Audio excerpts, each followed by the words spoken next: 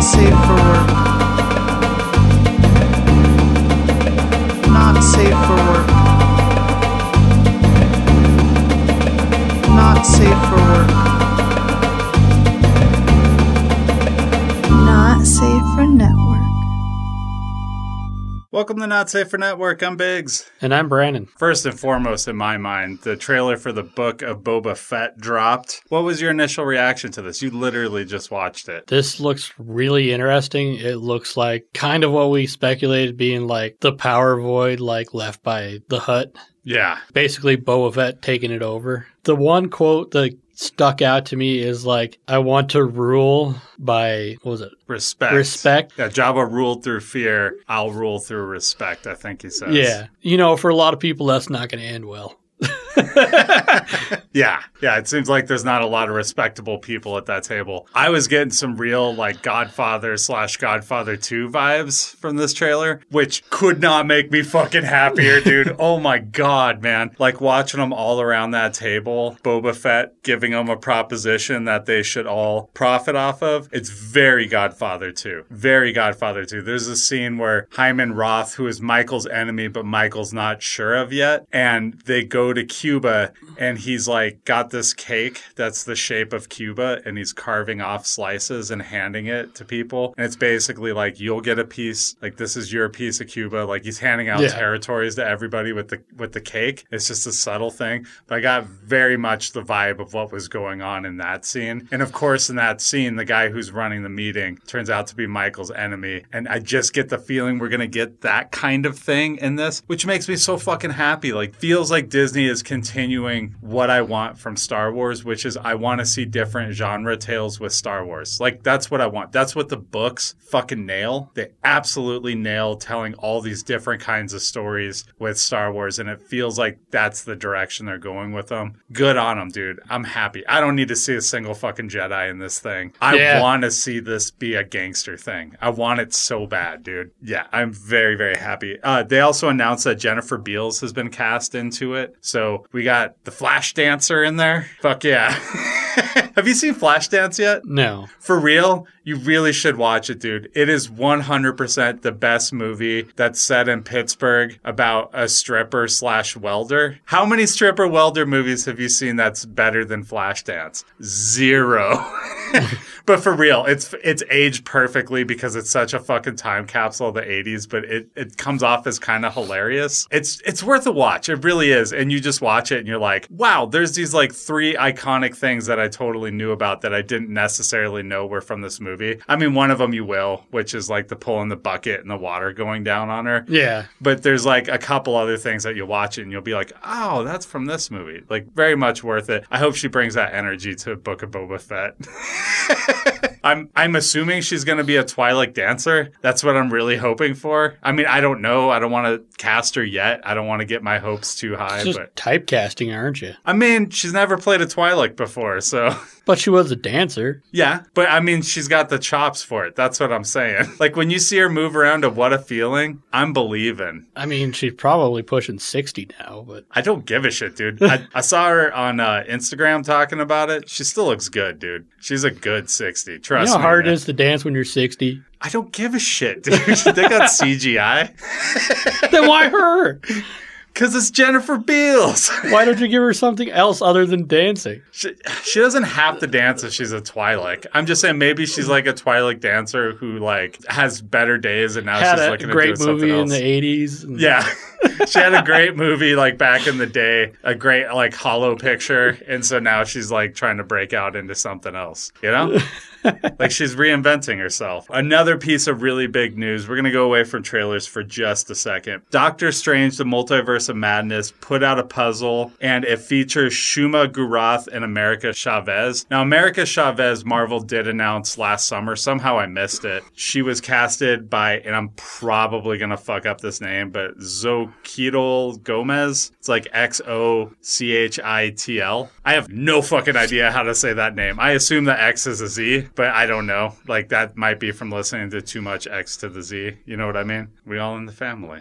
Chavez possesses superhuman strength and durability and the power of flight. She also has the power to kick open star-shaped holes into reality, allowing her and her teammates to travel through the multiverse and into other realities. Seems like a good time to introduce a character like that, right? Especially if you're going into a multiverse of madness. It's a good person to have on your side, I'm just saying. Can she kick with the power of punches? She does have a kicking ability. She can have tiny star fragments when she kicks or punches. And in moments of extreme duress, she can be shown to project a large star that releases a powerful energy blast capable of injuring even Captain Marvel. So there you go. Like, she's a cosmic level threat when she's up against the wall. But anyway, I just wanted to get that out for Chavez in case people didn't know about her. That character was created in 2011. She's Hispanic and is the first lesbian character for Marvel to have her own series. So, but this is more what I wanted to talk about. So Shuma Gorath. There's been a lot of rumors that maybe What If was priming us because it's a demon that's got a giant eye and lots of tentacles. It's like a real Lovecraftian situation going on. We got tentacles in the first episode of What If. Carter was like fighting the tentacles going into the portal, and people were speculating then that it would be that creature. And then we got a return of it when Doctor Strange was absorbing all the little demonic things and then finally gets to the tentacle, right? And that's what helps undo the world. That was probably this creature. I wrote down the greatest hits of Shuma Gorath. Doctor Strange went back in time to prevent Gorath from killing the Ancient One, but he only managed to banish him from Earth. Thousands of years later, he returned and set himself up as a god. Holy men would come up to see him, and then he would murder them and, like, eat them. He was eventually trapped in a mountain while murdering the god Krom. That's right. The Wheel of Krom, that Krom was buried under a mountain and killed by this creature. Later, he was freed, and then Conan defeated him and resealed him. So Conan was in Marvel Comics for decades, just to give you context for it. Eventually, Shuma Gorath returned and entered the Ancient One's mind, and Doctor Strange was forced to kill the Ancient One. So, kind of come full circle there. Strange opened a hole in the fabric of dimensional magic when resurrecting the citizens of Las Vegas from the dead. Don't know the context behind that.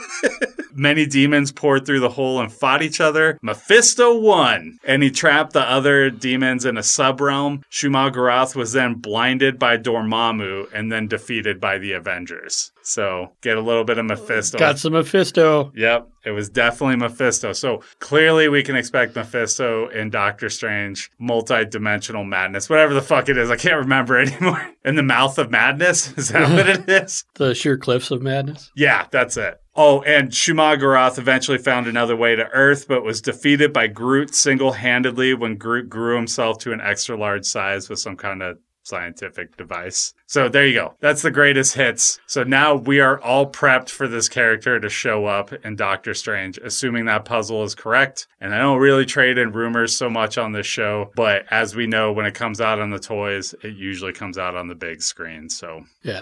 Boil it all down, Mephisto. Yeah, we're going to get Mephisto in Spider-Man. We're going to get Mephisto in Doctor Strange. That's what it boils down to. Maybe Doctor Strange is really Mephisto the whole time. So then the Morbius trailer dropped. So what was your impression of that trailer? Also of which you just watched. My first initial thought, and I know Jared Leto has been attached to this forever, but I'm like, those poor people that have to work with him. Like, I'm thinking that as I'm watching this trailer, I'm like, do you think he's bloodletting them to be method? If somebody's like taking a nap on set, he just like cuts himself and drips blood on him. I don't think that's what Morbius does. He would cut that's what Jared Leto feed does. Off of them. Okay, gotcha.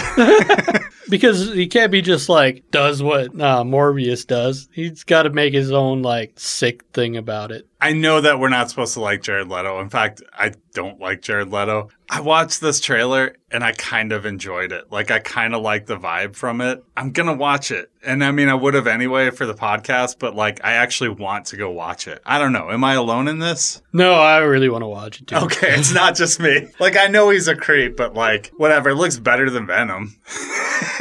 Even if they're tying it in with Venom, right? I mean, they're basically bringing out all the dark parts of the Spider-Verse. Yeah, so there's Easter eggs all over this. An obvious one is we got Michael Keaton as the Vulture, and he says, hey, you should look me up sometime or something like that. Yeah, something along that. Like, hey, have my digits. Like, give me a call. Hey, he gives him a little kissy hit face. me up. Yeah, just hit me up. So we've got the Oscorp building. There's a part where they show the kind of landscape after they do the Sony thing. And they show Oscorp Labs. So it's the Oscorp's labs from Amazing Spider-Man 2. Not super excited about that. Whatever, it's in the computer, I guess. They also have Horizon Labs, which in the comics, Morbius worked there for a while and Spider-Man worked there for a while. And Morbius found a cure for everybody during the Spider Island story, which was basically the Jackal found this serum that he put into New York's water supply and everybody got Spider-Man powers. Yeah. Which was a lot of fun, especially when all of the people got Spider-Man powers except for Peter Parker wound up turning into giant spiders. So it was a fun little arc. Anyway, that Horizon Labs, that was in there too. So I don't know if that actually plays into it or not, but it's a nice little Easter egg one way or the other. We got a wall that was graffitied with Spider-Man, right, that said murderer over it, which we saw in the previous trailer, but people were noting now, that's not Tom Holland's Spider-Man suit that's spray painted on there. That's Tobey Maguire's Spider-Man suit that's painted on there. We're getting a lot of multi-dimensional stuff. They kind of went with the graffiti thing with the Miles Morales storyline, and if Miles Morales tied into it somehow. Well, he is probably in Spider-Man Homecoming kind of established because they have his uncle, who's actually the Prowler, is played by Donald Glover, who Spider-Man webs him to the car and he tells him you got to get better I got at this. ice cream. Yeah. My ice cream's going to melt, I think he says. And then also we got a Daily Bugle paper that was splayed out, and on it they had a headline that was Rhino on the loose, zoo hoax fools us all. So that could be a fake, but the Rhino was in the Amazing Spider-Man 2. So maybe the Rhino's in this, or maybe they're giving a nod to the fact that he's in Spider-Man Homecoming. I don't know. There's still Sinister Six unaccounted for, right?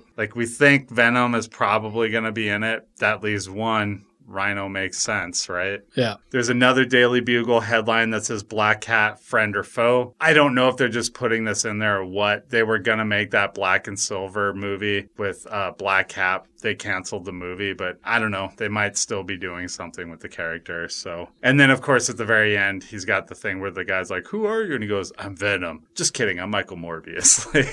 Right. So kind of a corny joke. I enjoyed it because I'm a dad and it was a very dad joke. So I'm all about it. Right. Right. Now, this is a rumor that was actually talked about by some people, so I do want to address it. So, Maya Hawke has been addressing rumors that she would be in Kill Bill Volume 3, and these rumors have been kind of floating out lately. And she's saying there's always rumors about that. Quentin is on his own darn schedule. He'll do what he wants when he damn well wants, but I've known him my whole life, and if he ever wanted to work with me again, of course, I would love to. Now, one of the reasons why this is becoming a rumor is because Quentin Tarantino was on Joe Rogan's podcast a while ago, and he was asked about doing a Kill Bill Volume 3, and he says, "I think it's just revisiting the characters 20 years later. Just imagine the bride and her daughter BB having 20 years apiece, and then that piece is shattered, and the bride and BB are on the run. The idea of casting Uma and casting her daughter Maya and the thing would be fucking exciting. I mean, Ellie Driver is still there. Sophie Fatale got her arms cut off. She's still out there. They all got Bill's money. Go-Go had a twin sister. Her twin sister could show up." So he kind of fed the flames for this, but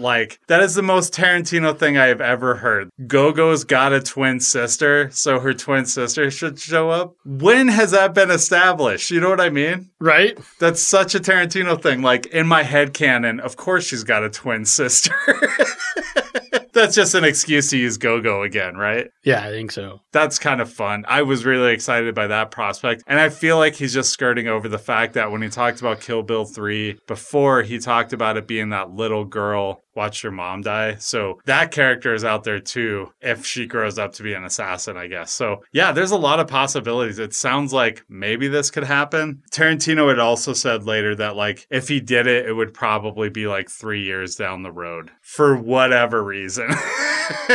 But I enjoy that too. It is a possibility. We just don't know what that last movie is going to be. So I actually read something today, just it kind of ties into that. One of the Kill Bills is Oren Ishii. So I was reading an article today. It was about like messed up parts of history. There was I think it was a Cracked article, and it was, or like an island where they were mining seagull shit. World War I happened. So like everybody just kind of forgot about it. So like all of the miners basically just went Lord of the Flies on it. The one that stuck out was Surgeon General Shiro Ishii, who was a Japanese doctor in 1942, who was basically like tormenting Chinese people, and he basically would test biological weapons on them. Like he released like plague and anthrax and all sorts of nasty shit into the Chinese population. And so at the close of World War II, we're closing in on him. So he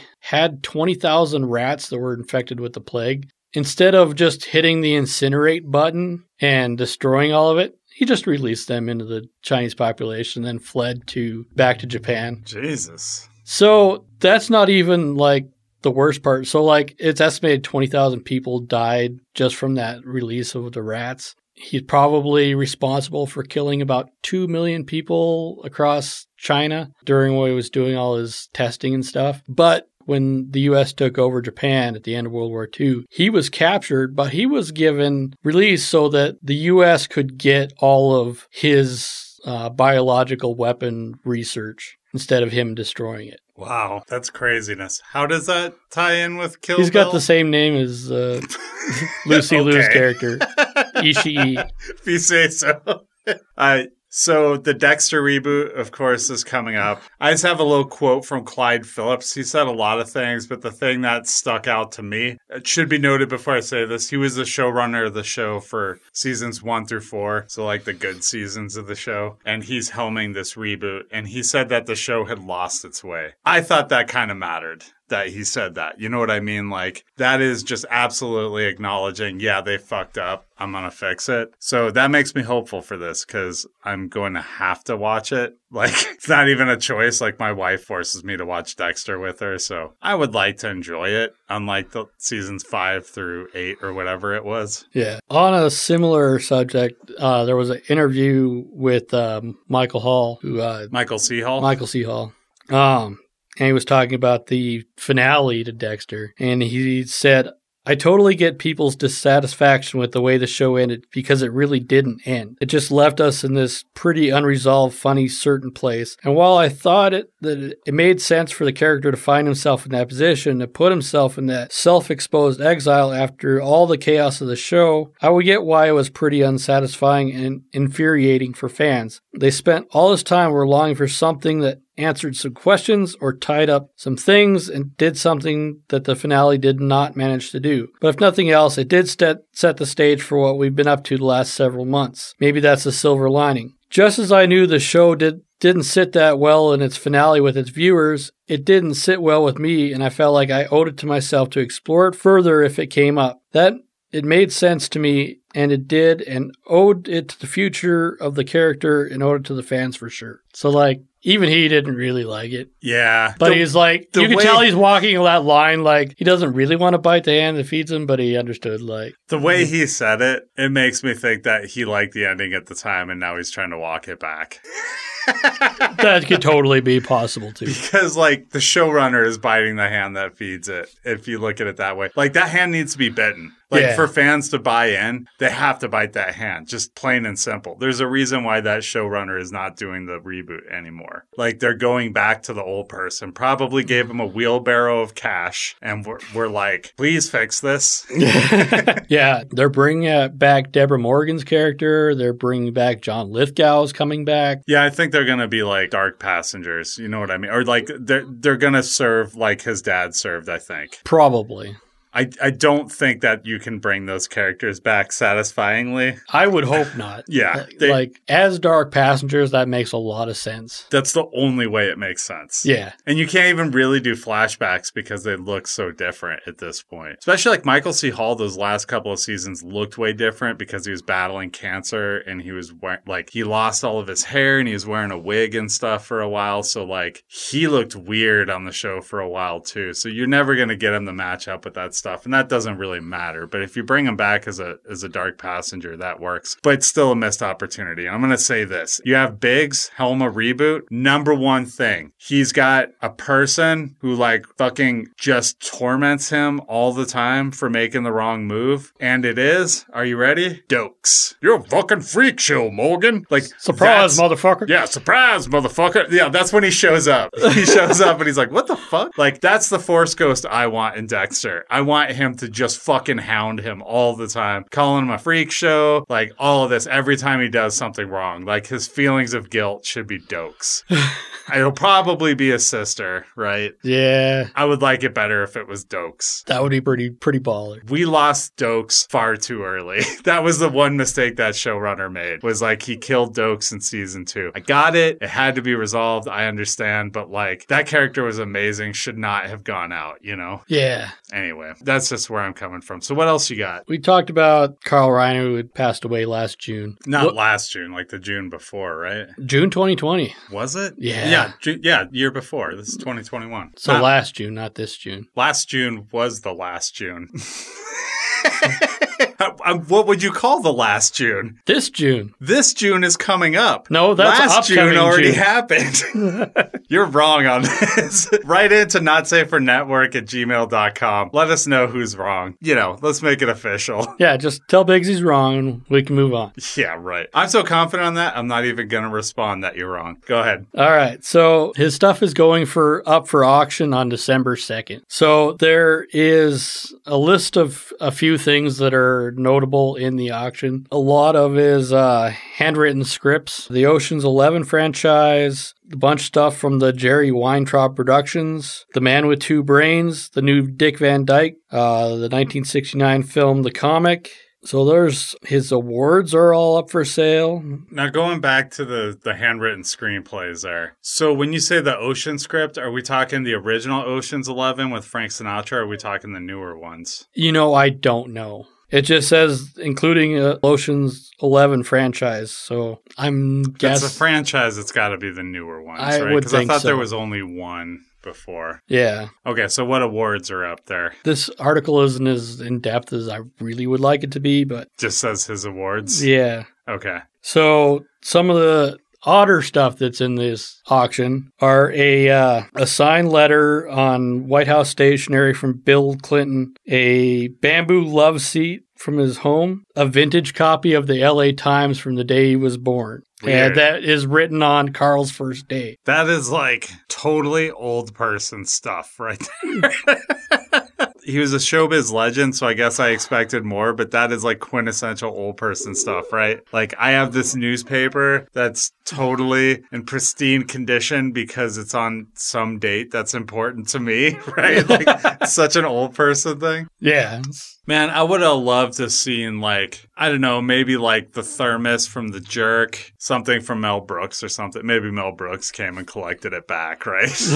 There's all kinds of stuff I would have been more interested in, but whatever. Like, it would be an honor to have anything from Carl Reiner, right? Yeah. Was Rob up for sale? Nope. Not up for sale. I wanted to put Rob in a trophy case I have over here. Are you turning into the collector now? A little bit. Or are you Morpheus? Mephisto? I knew you were going to go to Mephisto for no other reason than, like, it kind of sounds like Morbius. God damn it.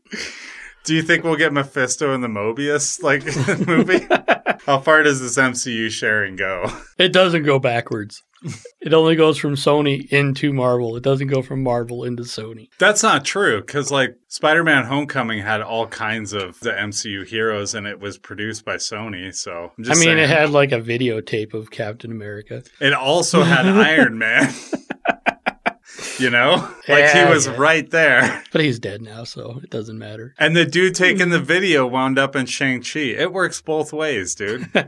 And then you had some Tiger King info. Did you watch the original Tiger King? I did. Okay. What did you think about that when it was all said and done? If anybody that owns a tiger, whether they're helping or not, is fucked up in the head. Like, a lot of people talk about how it's trash who hasn't watched it or whatever. I will say, on a personal level, it made me win in a lot of arguments I've been having for a long time. I have always been against zoos since I was a little kid. I've just never been able to walk around a zoo and not feel like it was cruel. And I've had pretty much my entire family fighting me on that and telling me I was wrong over and over again. And everybody who saw this documentary had to like walk back their statements with me and admit, yeah, they're probably all cruel, you know? And I'm going to go with like, they're not all probably cruel. They're all cruel. All of them. I'm not a PETA dude or anything like that, but like entrapping something in a tiny area to watch it is already inherently cruel. And then you learn about the fucked up people that are like running these and breeding for these and all of that. And like, it's absolutely fucked up. But Carol Baskin, another kind of fucked up.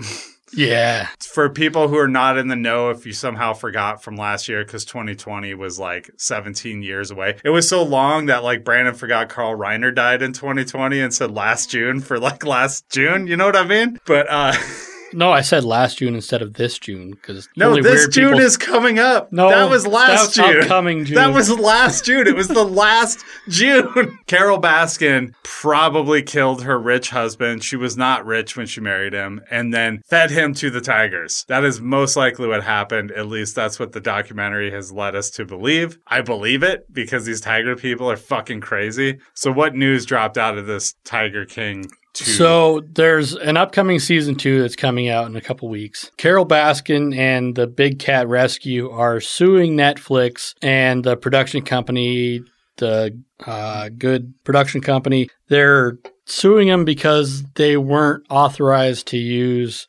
her or the Big Cat Rescue in any future stuff, and also like put in a jab that like they made us look bad in the first series. Yeah, they're gonna be just fine. You know what I mean? I know Carol Baskin's got some skrill, but they're gonna be just fine because it's basically a news story, and you can get away with that when you talk about it. You know, like if you're telling a documentary, you can get away with like using people's names and images, so they're gonna get through that just fine. It's just a way of fucking with them to try and get them to change some edits or maybe bail on it at the last second. Yeah. So, yeah, because they have used basically leftover footage from the first go around, and they're putting it into the newest, which wasn't authorized supposedly under the original contract. Now, all of that being said, is there any way that this next documentary is good? I'm probably going to watch it. I don't know. That's not what I asked, because I'm going to at least watch the first episode. But, like, think about that first documentary. What was so gripping about it is, like, you're watching this one thing that turns into another thing, that turns into another thing, that turns into another thing, right? Like, it's like a nesting doll. And that's why it was such a fucking phenomenon, is, like, every time you thought you had a handle on what the fuck the story was about, there was this giant zag. And you're like, what the fuck? Like, this is even more fucked up. Like, how do you go from like just all of that? I don't need to repeat it. Everybody knows the story by now. Like, I don't need to go over beat for beat, but how do you zig and zag like that? There's no way this one could do it. Like, it's all big news stories now, right? There's no way they're getting exclusive shit on this. Can they? Yeah. I mean, there's a bunch of stuff that's happened legally, like, but this is all stuff that's out in the news already, right? Yeah, but people don't really follow the news. So for somebody who's following the news, I'm going to get punished because this is just going to be a substandard documentary. Is that what you're saying? No, but I mean, and what you see in the news is probably just the surface level shit. Like, I mean, we knew about Joe Exotic before Tiger King just through watching John Oliver, but we learned like this much of like this huge deep hole. Well, John Oliver's only got so much time, but yeah, I just feel like anything that happens now winds up being like a 700-page New York Times story, you know? I don't know. What I'm saying is I'm going to watch it. I have zero hope that it's going to be good. If I was to rank it from 1 to 100 of being good, I would say it's got like a 10% chance of being good. What about 12%? Nope. I know what you're going for, but not even for the joke will I go 12%. This is not a plan. This is the odds of a documentary being good.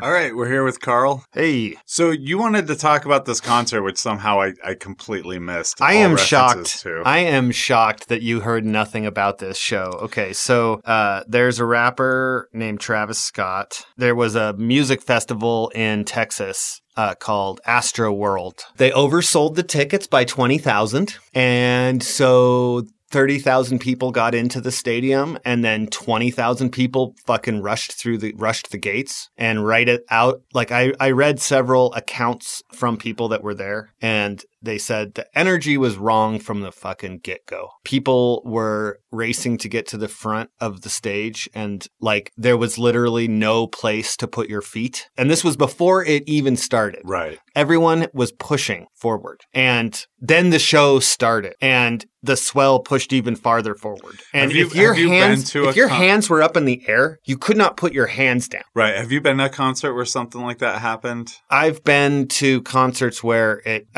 a little bit. Right. I don't mean like somebody not dying, like but this, like the swell towards the front. Like yes, that happened. I've been in a crowd when it's swelled forward like that. It's terrifying. Yeah, that never stopped when I was at Warped Tour. Brandon and I were there, and there was like 2 big spots where there was a mosh pit where like people were seriously fucking each other up. And once I got pushed into there, and I was just like, it was like Vietnam, dude. I was just like dodging around trying to not get hit because it's all those assholes with spiked bracelets and stuff that want to fuck people up. But I wound up in this wave towards the front, and it was right before Green Day played, and I got shoved into the bar. And it just like knocked the wind out of me, and I realized like this is not going to stop. And so I just like willingly went over the fence where you had to like, because there was security in the front. So it's like they understood people were like going over the bar and then coming to the back of the crowd. I willingly went to the back of the crowd because like that scared the shit out of me. And it was one of those things too where like you can't really move your arms until I got to the front and hit a bar and there was nobody in front of me. Like it is scary. And you do realize in that moment, if I fall, I'm going to get stepped on a lot. Like it's scary, dude. I was at a show once, and I was not at the very front, but I was like second from the front, and there was actually a girl in front of me that was very tiny, and everything started to push forward when like the mosh pit started going, and I wound up having to like take my arms and like put them on either side of her, and then just brace my arms as hard as I could and push back because they were smashing into me, and I would have then smashed into her, and my body could have been what crushed her to death. So I had to like give her space and create this by like bracing my arms and just kind of get buffeted. And then there was like a lull when they were like switching something. And I was just like, we need to get the fuck out of here. Like, this is not a place for either of us. Yeah. And so I like helped her get out of there, and then I went my own way. And at this point, I mean, I'm just too old to be that close to the front anyways. So I would never be caught in that situation now. I had another show I went to. I went to a Nine Inch Nails show with my cousin and a couple of people. Once again, Brandon. And there was a dude who was between me and my cousin, and I was seeing him going up and groping her. And you get all this really messed up stuff when you get a lot of people pushed together in a space that's not big enough for all those people, you know. And that particular show would have been big enough, but everybody was like the floor was massive, and they were smart enough to leave space on the floor. But unfortunately, what everybody did was just push towards the front, right? So you've got this big wide open area where you could go back and chill, but like in the front, it was just fucking like awful. And it's really important when you have shows like that whoever is on stage with the microphone understands that sometimes you're going to have to do the thing where you like calm everybody down, say like in the back where you take like 5 steps backwards and things like that. Or if somebody's doing something fucked up in the crowd, to like call it out and let it be known that that's not going to happen, because it actually does have a real effect. Oh man, no, it saves people's lives. I watched multiple clips of other concerts where they stopped the show mid-show and were just like, hey, get that fucking person up,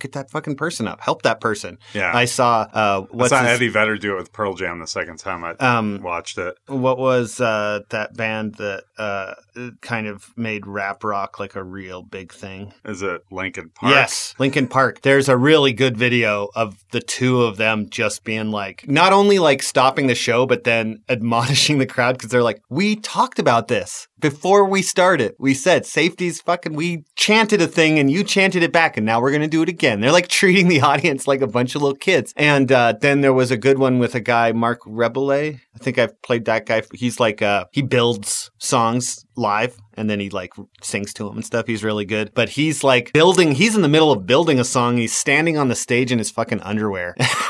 And then somebody's like, and he's just like, what's going on? Oh shit, we need a fucking medic over here. We need a fucking medic. And then he's like, we're just going to chill. Turned out they were having like a seizure. So he's like, turn off all the lights. Let's get all the lights down. We need to drop the sensory level. Everybody, and he like calmed, and he like kind of worked it into the show. I wouldn't be surprised if people left that show being like, we were part of something. Because this person had an incident at this show and they made it through. We made that person issue as comfortable as possible for them. We all contributed to that, and now you're part of this communal experience that's positive, right? Like, and this whole situation, it raises all sorts of discussions because there is, of course, the discussion that you broached with, the responsibility of the performer. He's up on stage. They are up on stage, whoever it is, and they're looking out on that crowd. And I don't expect them to eagle eye spy a person getting sucked into the mob and going under. I don't expect them to spot that individual person, but you can sense the mob itself. The audience has a sort of energy that you can feel. And there were so many people talking about how the energy was bad and they could just sense that something bad was going to happen, that I can't imagine that Travis Scott couldn't sense that too on some level. Yeah. But then the other issue is like with Travis Scott specifically, because this guy has done this before. He has pled guilty to like endangerment by way of inciting a riot at a concert. He pled guilty. There is no denying that he does this, that he contributes to that kind of an attitude, and he wants his fans to behave this way. So I don't think you actually said what happened in the show. I mean, I know you talked about it. Well, the crowd pressed forward. 8 people got crushed to death. About, I think 11 people wound up having heart attacks from being like crushed, like pressed up so much that blood pressure goes up and you drop. And an ambulance had to like weave its way through the crowd, and they had to like push people out of the way to get this ambulance through the crowd. And he never stopped the concert. And I watched another video that took place up on the platform at the back of the concert where the cameramen are filming the stage. And a girl and a guy who are people that are just concert goers climb up this ladder and are screaming at the cameraman. You need to stop the show. People have died. There are dead people in that crowd right now. And the cameraman is just shrugging and just like, I got to do my job. I can't stop. The cameraman was scared of retaliation and just kept going. And then they were yelling at them like, we'll throw you off this platform if you don't climb down. Get out of here. Like threatening them with violence. And all they're doing is being like, the girl is having a meltdown. She's completely traumatized. Like, I think she may have like been in direct contact with one of the dead people or something.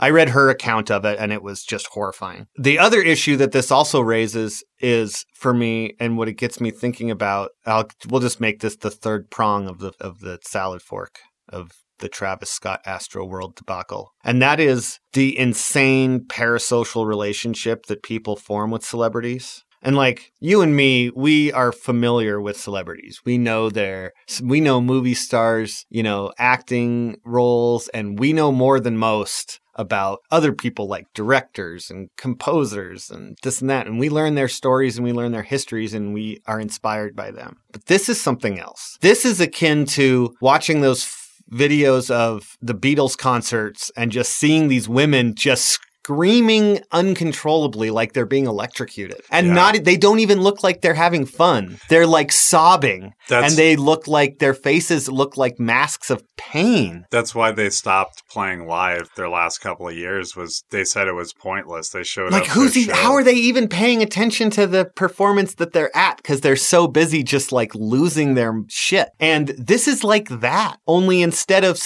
sitting in one place screaming, they're like rushing forward and pushing and pressing and turning into this like amorphous. It's just this. They were the Society final scene. Yeah, is what this crowd was. So we did this podcast, Box Office Battle, where we talked about this movie Society. It's really gross. There's like this. You don't really know what's going on till the end of the movie, but basically they're like aliens and they can meld their flesh together into this big amorphous blob of bodies, and they suck the insides out of regular humans, and that's what they like. It's really stupid. Yeah. It's the worst special effects you'll see in a movie from that era, like not comparable to The Fly or The Thing or anything from that time. It's just fucking bullshit is what it is. Fuck that movie.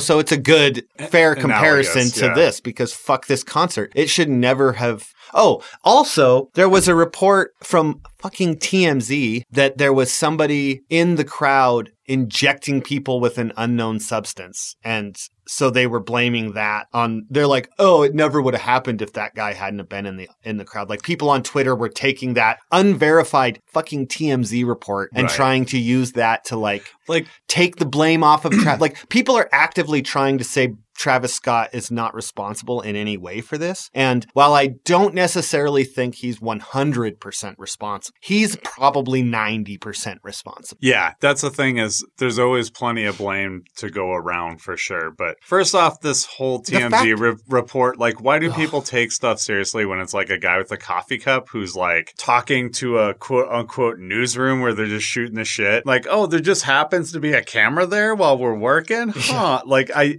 hate that shit. I hate everything about TMZ, but It's the worst. it really is, dude. It's the worst. Okay, it's the worst, and it's the worst of all the like official media companies. Yeah. Because like there are knockoffs. That's what all the fucking clickbait bullshit is they're knocking off the TMZ business model and they're doing it worse. So they're actually the real worst. The We Got This Covered, the giant freaking robots, the freaking whatever else that. Although I will say Giant Freaking Robots has some good articles at least. Whenever I'm on Facebook News tab and I see one of those shitty articles, I always go, hide all from We Got This Covered. And then 2 days later, there's a fucking article from We Got This Covered. I've had that. What's even the point of the hide button? I've had that with Screen Rant quite a few times. Yeah. Screen Rant has pissed me off over the years, over and over again, because of what we do. You know, like when I see an article, I'm going to click on it as I'm going, and it's clickbait over and over again. Like all Screen Rant does is just clickbait, clickbait, clickbait. And it's like, fuck you. I don't even want the temptation. And I haven't clicked on it for years, but I keep hitting hide, and somehow it keeps popping back up. Yeah,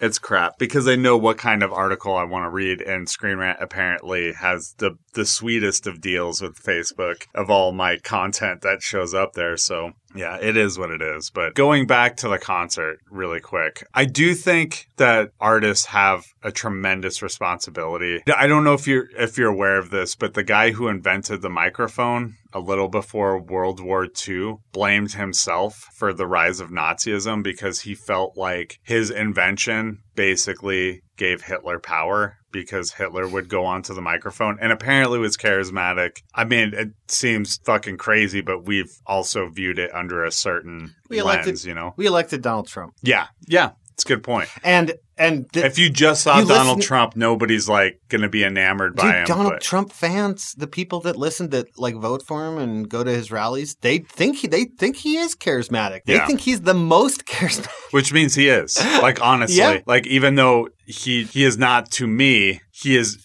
apparently very, very charismatic to a portion of the population. I mean, I got to admit, I kind of get a bit of like arrogant vibes from this microphone inventor guy, but like he invented something that wasn't there, and it's just then like he watched. Claiming responsibility in that way is like weird. I don't think he is responsible in any way.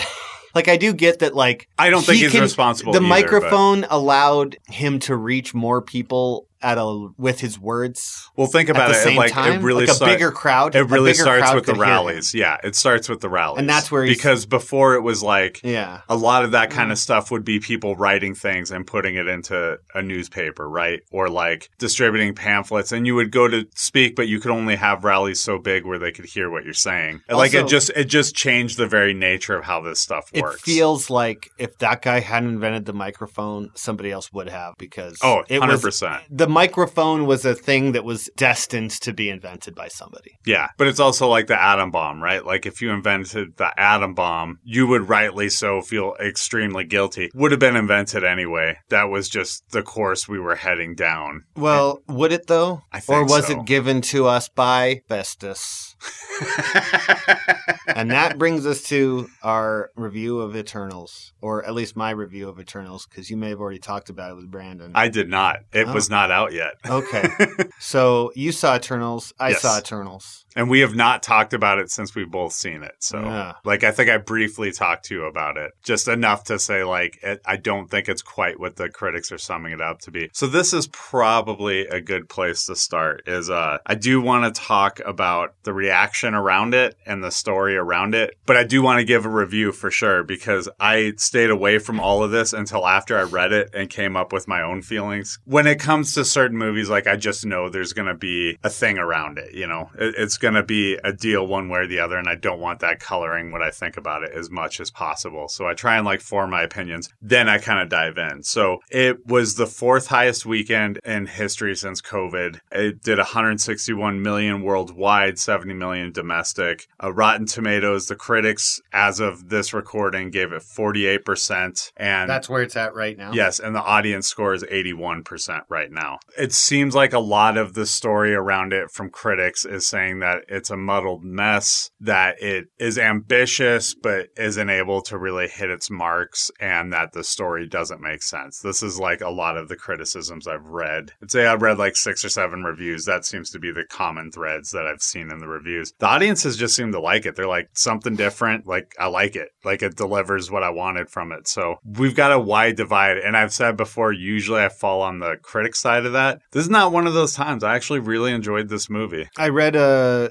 opinion and what would you say, like a columnist, and they said that what they think is happening, their conspiracy theory about this movie for why the critics are giving it bad reviews is because she just came off of doing this universally beloved by the critics, Yes. Oscar-winning movie Nomadland. Nomadland. And it was like an indie movie, and it was like, I'm not working with the man, I'm doing my own art house thing. Can I tell you what it actually is? No, because I'm still talking.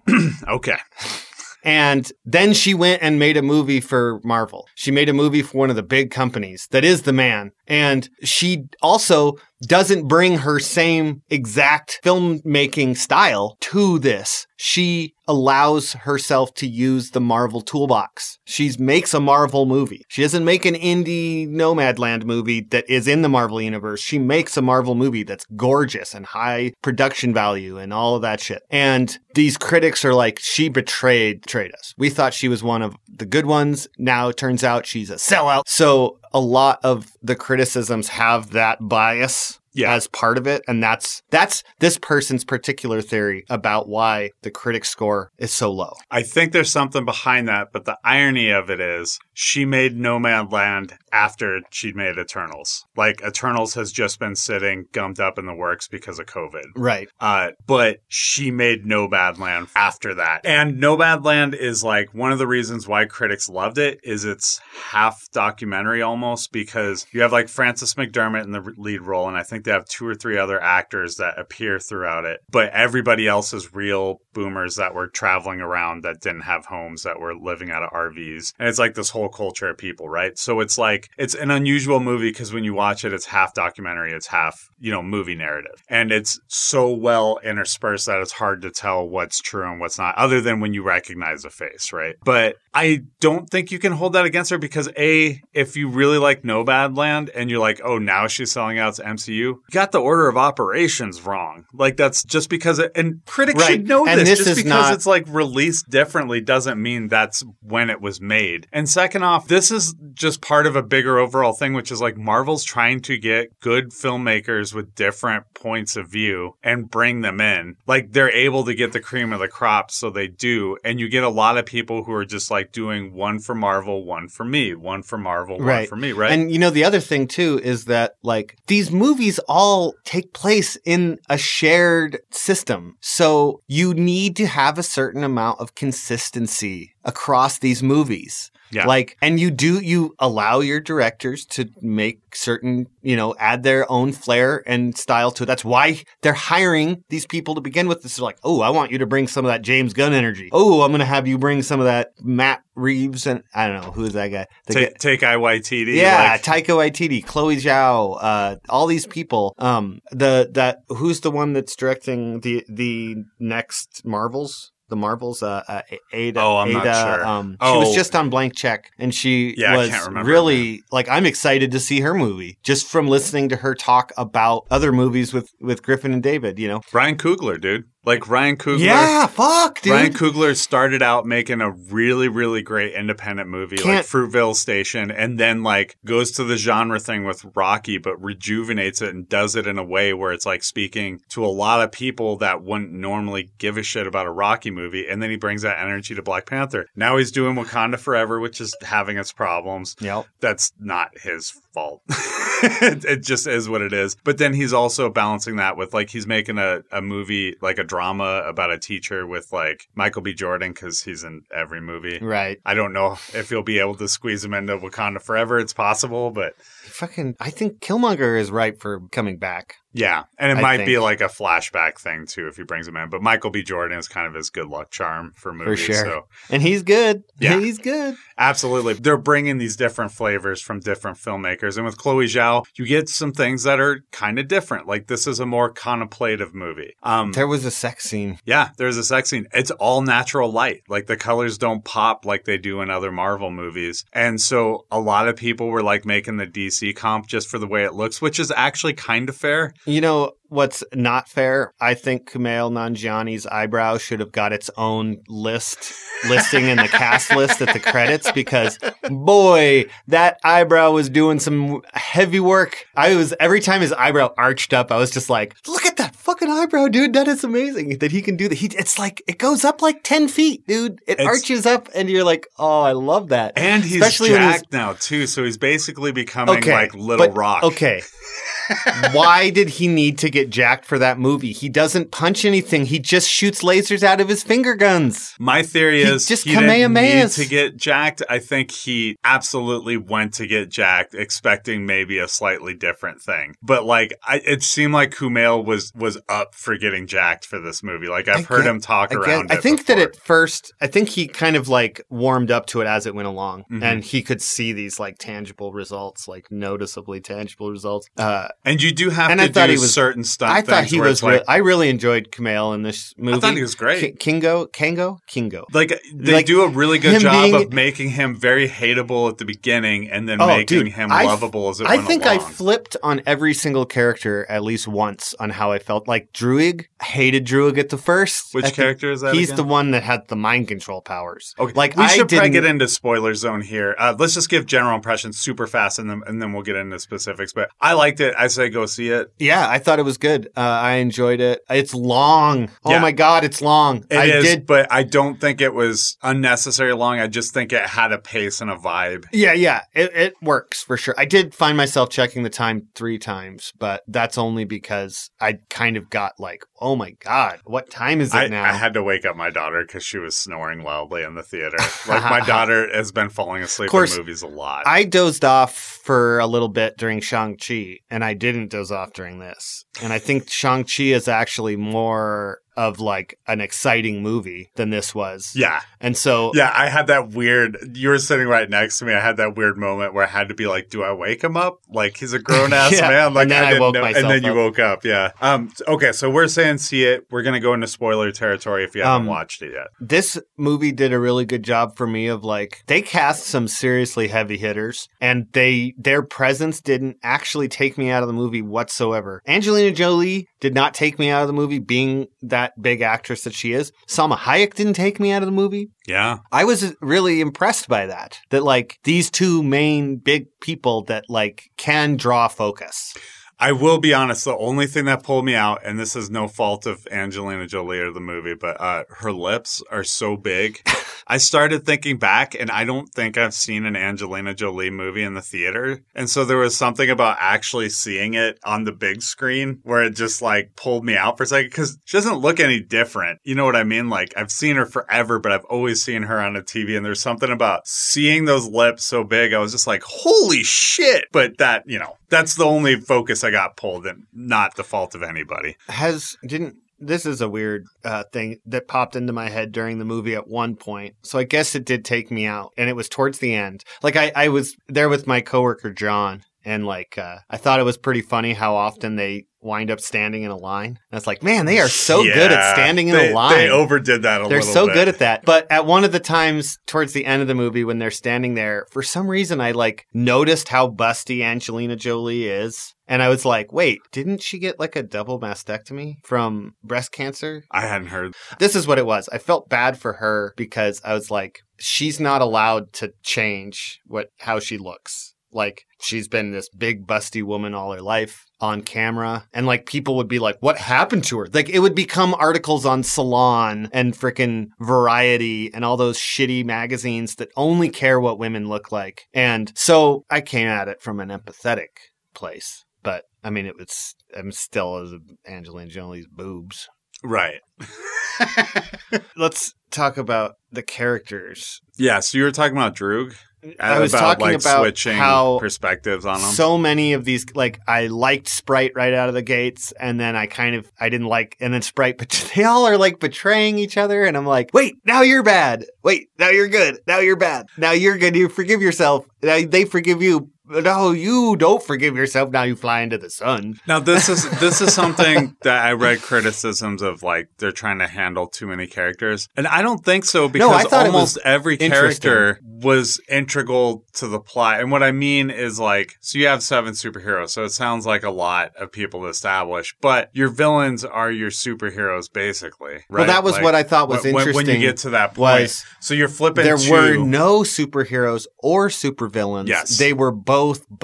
Yes. And they were both like pawns of multiple things because like they were they pawns or just delivery systems? Tools. Yeah. Like that's what's really interesting about this is it refuses to take a moral stand on a lot of this stuff. And I love that, dude. I love that it's ambiguous. You know, like the plot of the movie is basically a trolley problem, right? Like, is it okay to save Earth when you are sacrificing many, many more planets that will sustain life because you're snuffing out the celestial, right? Is that okay? You're sacrificing all these people, but then you're sacrificing many more people to save this one planet. Like, I love that, dude. There's not a right answer. I think that it's not okay, and it's because of this. Ryan North, he wrote Squirrel Girl. There is an episode of Squirrel Girl, an issue of the comic, where Galactus comes to Earth and he's gonna eat Earth. And then Squirrel Girl's like, hey, wait a minute. Let's go take a look at your little computer thing that finds planets with high concentrations of energy, right? And she finds a planet that is like covered with nuts, like nut trees and nut bushes. And it's like a whole planet of nuts. And there are no sentient beings on this planet. It's just nut trees. And nuts are very concentrated sources of energy. So Galactus is able to feed on this nut planet and nobody is harmed. And he is like full for the first time in a long time. And him and Squirrel Girl just hang out and are friends.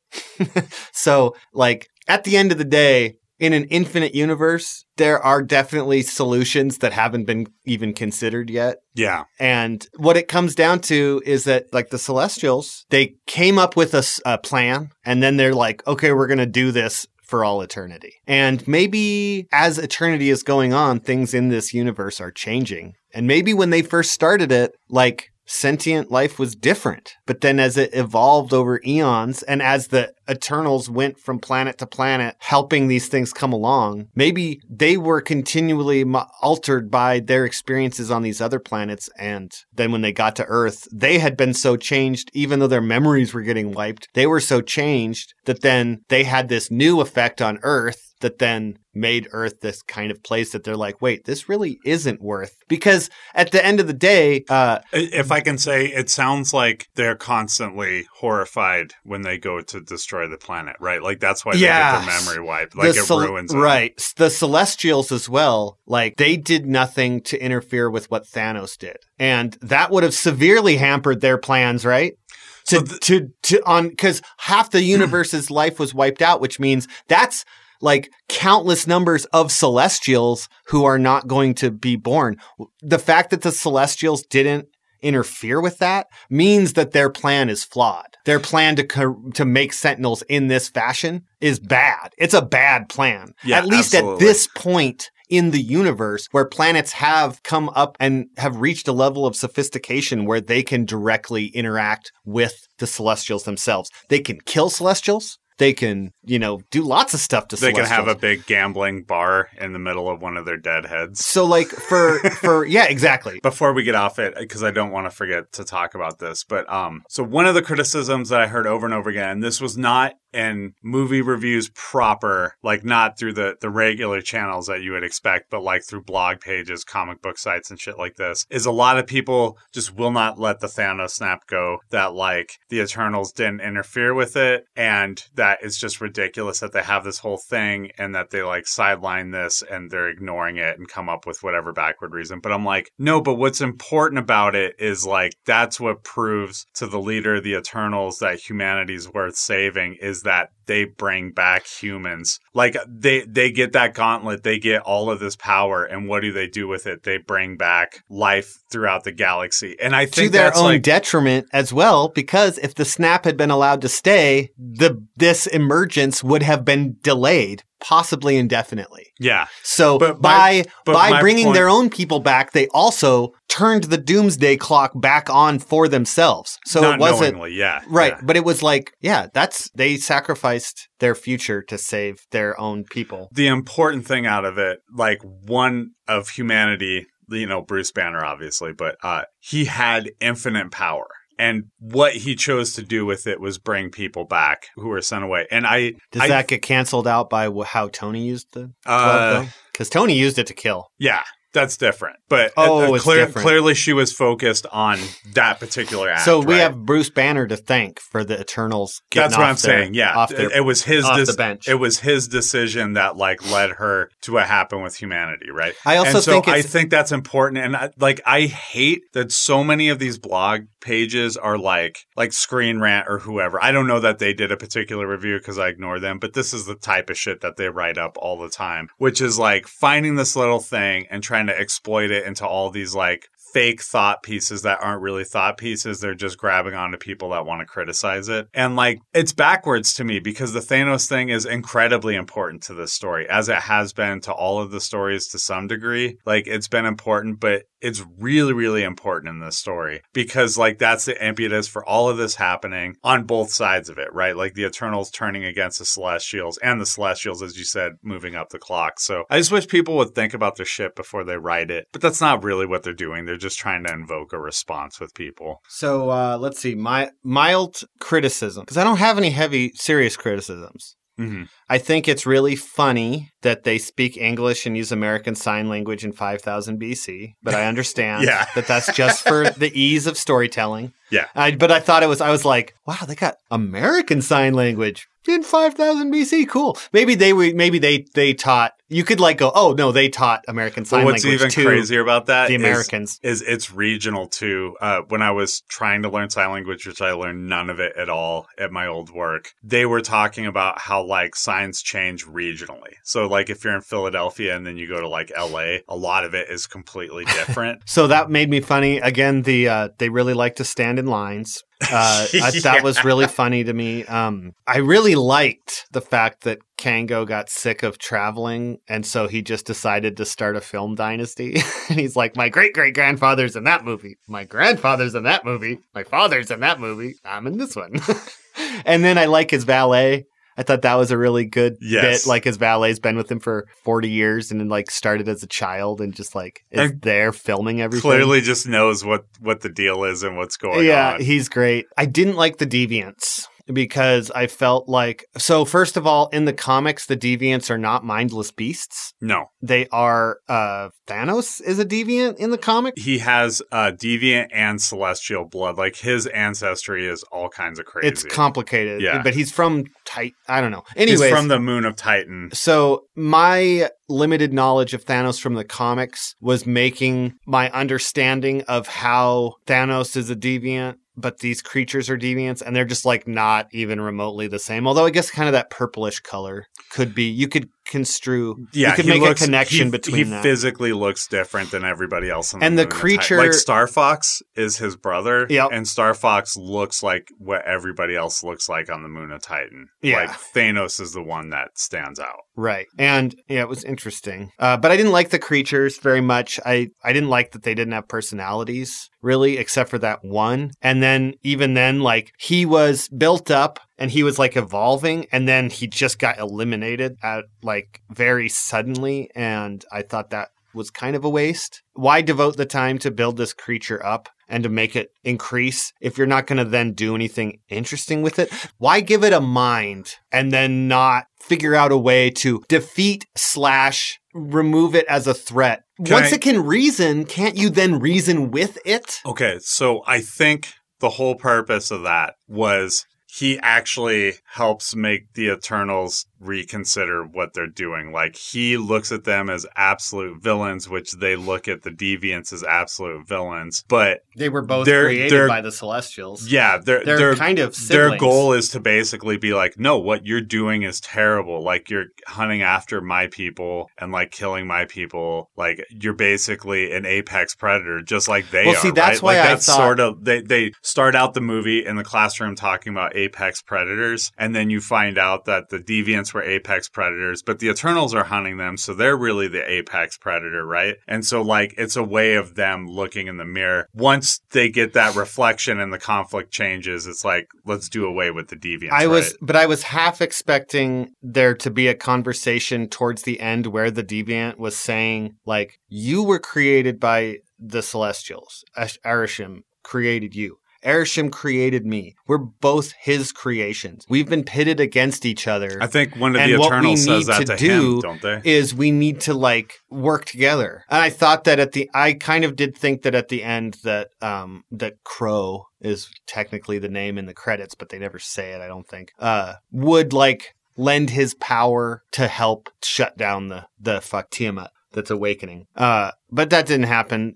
Instead, Thena just went slice, slice, slice, slice, slice, and cuts him up into like 100 pieces. Right. And I thought maybe those pieces are still going to be moving, but no, I'm pretty sure that thing is dead. But I also think the Deviants show, like, okay, so they were the apex predator, but they don't learn, they don't change their behavior, right? They just keep doing it. And Not then, until and he then starts absorbing the Eternals' memories. But even when he's absorbing their memories, his thing is like, I am totally coming after you now. Like, this is a revenge. But he play. also, like, there was that So moment the where Eternals they are fully turning around, or at least 5, 6 of them are turning around and changing their ways at the end. Well, and you see Crow like evolve those 5 other deviants and like turn one into a bird and one into like a scorpion wolf and one into like all sorts of weird shit. At the end of the day, I still think those monsters were kind of a CGI mess. It would have been nice to see something a little less like symbiote-y, Yeah. goopy. They were like kind of goopily creatures that would be like shoot little goop tentacles out at you and like suck your guts out. I or did whatever. feel like there was too It's much kinda boring. deviance. Like, this was a very thoughtful movie, and I get why it's in there. It's to keep, in particular, kids engaged, because at least you have something She fantastical. even did one of the cardinal sins, I'll say, of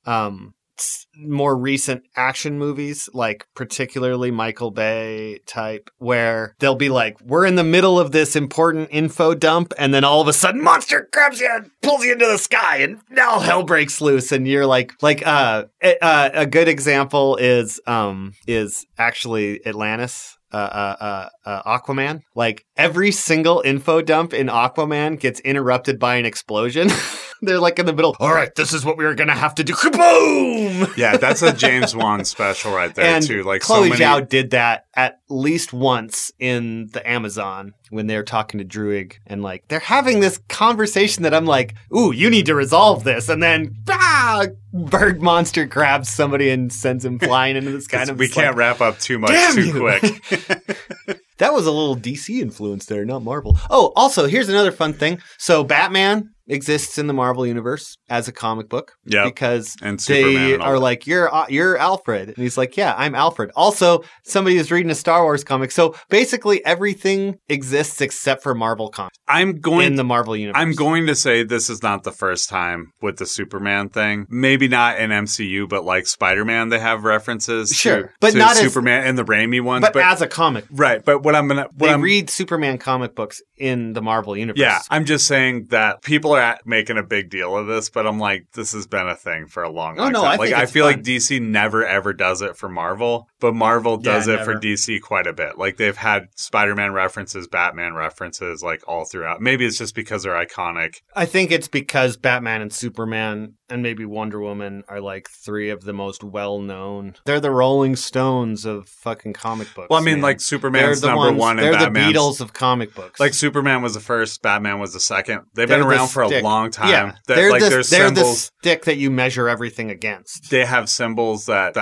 iconography is more famous than most flags in the world. They're Shakespeare. Yeah, They're just the benchmark that you measure everything against. because they were the start. Yeah. Like, yeah, Yeah, and yeah. they're still popular. Like, they're still relevant. So that's saying a lot for that many years. Like, that's Yeah. a lot of staying power. But it is interesting that Marvel does that a lot. Like, a lot. They do it in the comics, except for when they're actually crossing over at DC, which has happened at least 3 times that I'm aware of, if not more. But DC never returns it that I've ever seen. I've never seen them return it once. I guess they don't have to, but Yeah. that's the privilege Marvel has, is like they're comfortable enough in their skin where they can like give a nod to DC. Well, and that's the other thing too, is it's clearly like Marvel is the open-minded, tolerant side, and DC is not, because it even works that way with the fans. Like, I've noticed that DC fans tend to be fans of only DC, at least the movies. They're like, a lot of them, and they yeah. don't like the Marvel movies. And then a lot I of will the, say Jeremiah is an exception to that. He's a big DC head, but he loves the MCU and he's constantly in love with or disappointed with the DCEU. yeah, So- like maybe it's just a matter of the fact that the MCU is so much more cohesive and well organized, and the DCEU is just kind of